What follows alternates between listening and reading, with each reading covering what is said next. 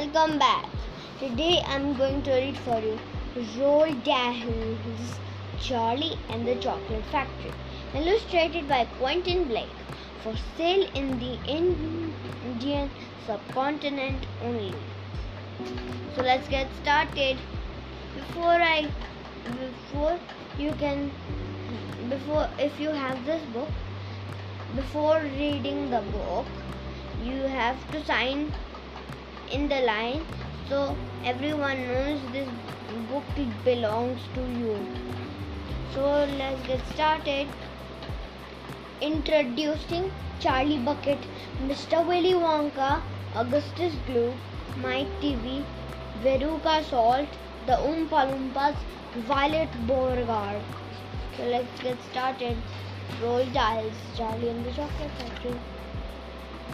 Theo. There are 5 children in this book.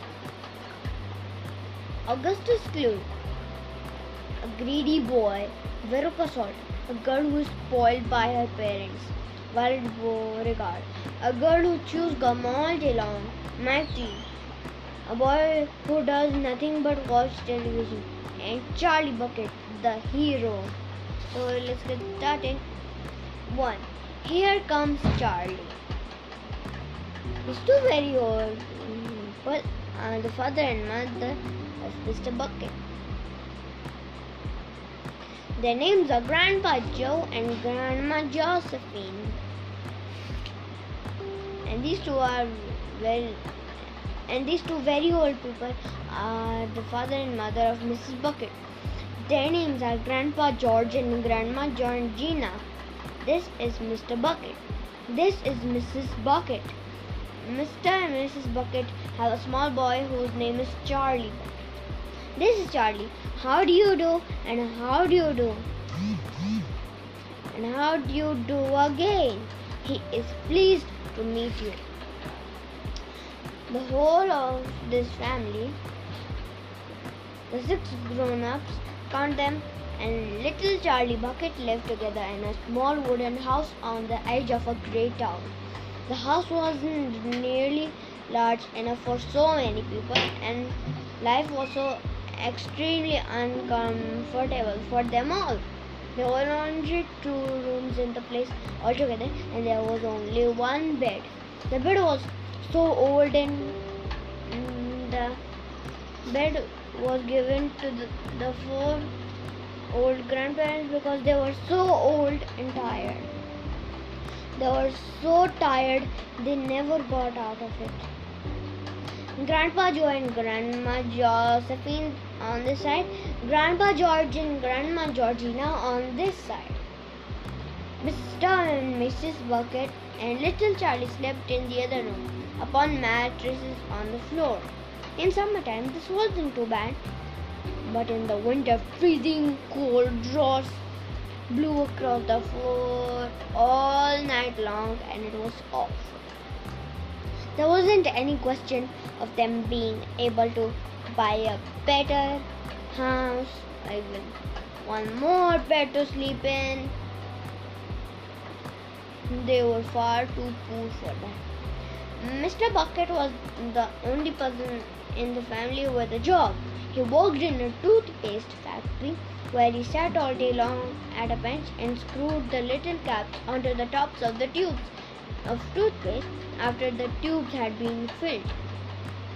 But a toothpaste cap screwer is never paid very much money, and poor Mr. Bucket, however hard he worked and however fast he screwed on the caps, was never able to make enough to buy 1/2 of the things that so large a family needed. There wasn't even enough money to buy proper food for them all. The only meals they could afford were bread and margarine for breakfast, boiled potatoes and cabbage for lunch, and cabbage soup for supper. Sundays were a bit better. They all looked forward to the Sundays because then, although had exactly the same, everyone was allowed a second helping. The buckets, of course, didn't starve, but every one of them. The two old grandfathers, the two old grandmothers, Charlie's father, Charlie's mother, and especially little Charlie himself, went about from morning till night with a horrible empty feeling in their tummies. Charlie felt it worst of all. And although his father and mother often went without their own share of lunch or supper so they could give it to him, it still wasn't nearly enough for a growing boy. He desperately wanted something more filling and satisfying than cabbage and cabbage soup. The only thing he longed for more than anything else was chocolate. Walking to school in the mornings, Charlie could see great slabs of chocolate piled up in the shop windows, and he would stop and stare and press his nose against the glass, mouth watering like mad. Many times a day, he would see other children taking bars of creamy chocolate out of their pockets and munching them greedily, and that, of course, was pure torture. Only once a year, on his birthday, did Charlie Bucket ever get to taste a bit of chocolate. The whole family saved up their money for that special occasion, and when the great day arrived, Charlie was always presented with one small chocolate bar to eat all by himself. And each time he received it on those marvelous birthday mornings, he would place it carefully in a small wooden box that he owned and treasure it as though it were a bar of solid gold. And for the next few days, he would allow himself only to look at it, but never to touch it. Then at last, when he could stand it no longer, he would peel back a tiny bit of the paper wrapping at one corner to expose a tiny bit of chocolate, and then he would take a tiny nibble, just enough to allow the lovely sweet taste to spread out slowly over his tongue. The next day, he would take another tiny nibble, and so on and so on. And this way, Charlie would make his 6-penny bar of birthday chocolate last him for more than a month. But I haven't yet told you about the one of things that tortured little Charlie, the lover of chocolate more than anything else.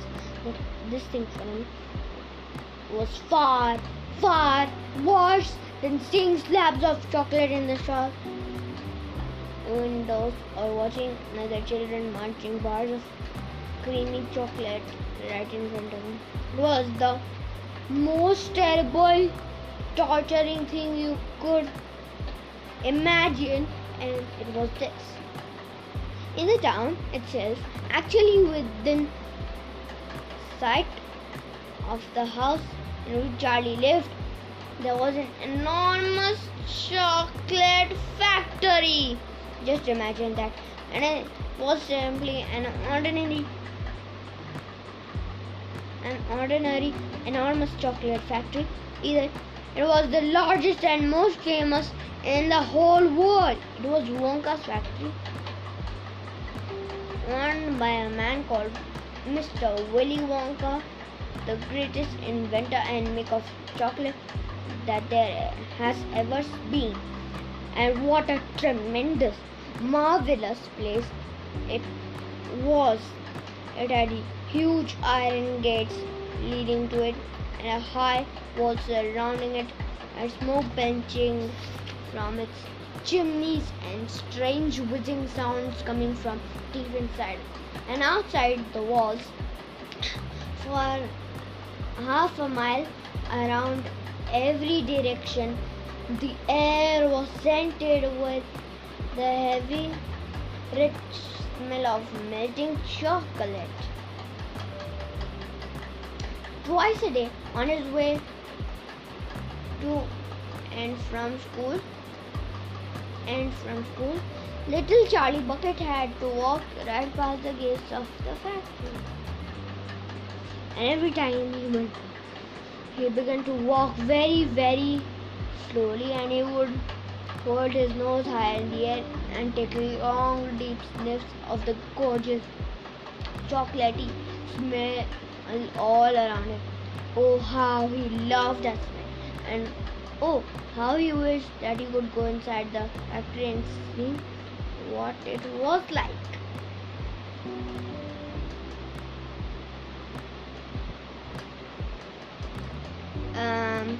Maybe you have enjoyed that chapter 1 of Charlie and the Chocolate Factory.